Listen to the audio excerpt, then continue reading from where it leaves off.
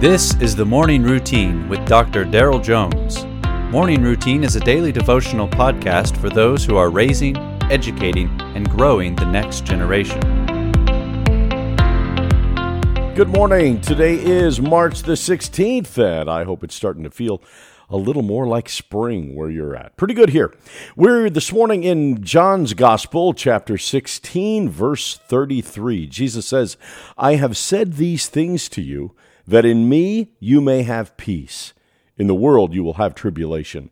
But take heart, I have overcome the world."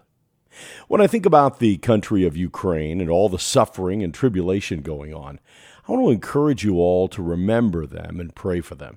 Pray especially for our brothers and sisters in Christ.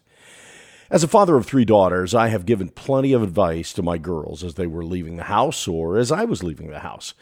Whether they were going to a youth group meeting or to hang out with a girlfriend, or if I was traveling to a speaking engagement or to a pastoral visit, there were usually some last words of encouragement or instruction or words of care. I'm sure you know what I mean. Whether it's family or friends, church members, missionaries, work colleagues, last words are important. And if it may be a long while before we may see someone again, these last words are meaningful and important. John records the last few hours that Jesus had with his disciples before he was taken away to be murdered.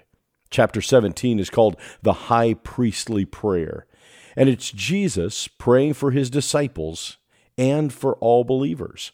Immediately before the prayer, in chapters 13 through 16, were Jesus' last words to his beloved group of friends.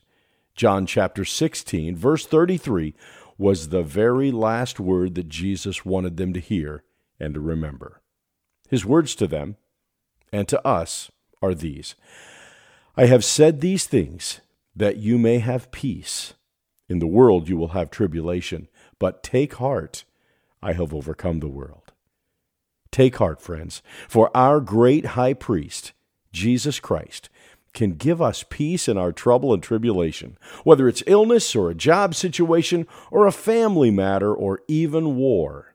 Jesus can bring peace. He gives us peace because he has indeed overcome the world. He is still on the throne. All is well. You have been listening to the Morning Routine, brought to you by the Herzog Foundation and hosted by its president, Dr. Daryl Jones. For more information, please visit herzogfoundation.com.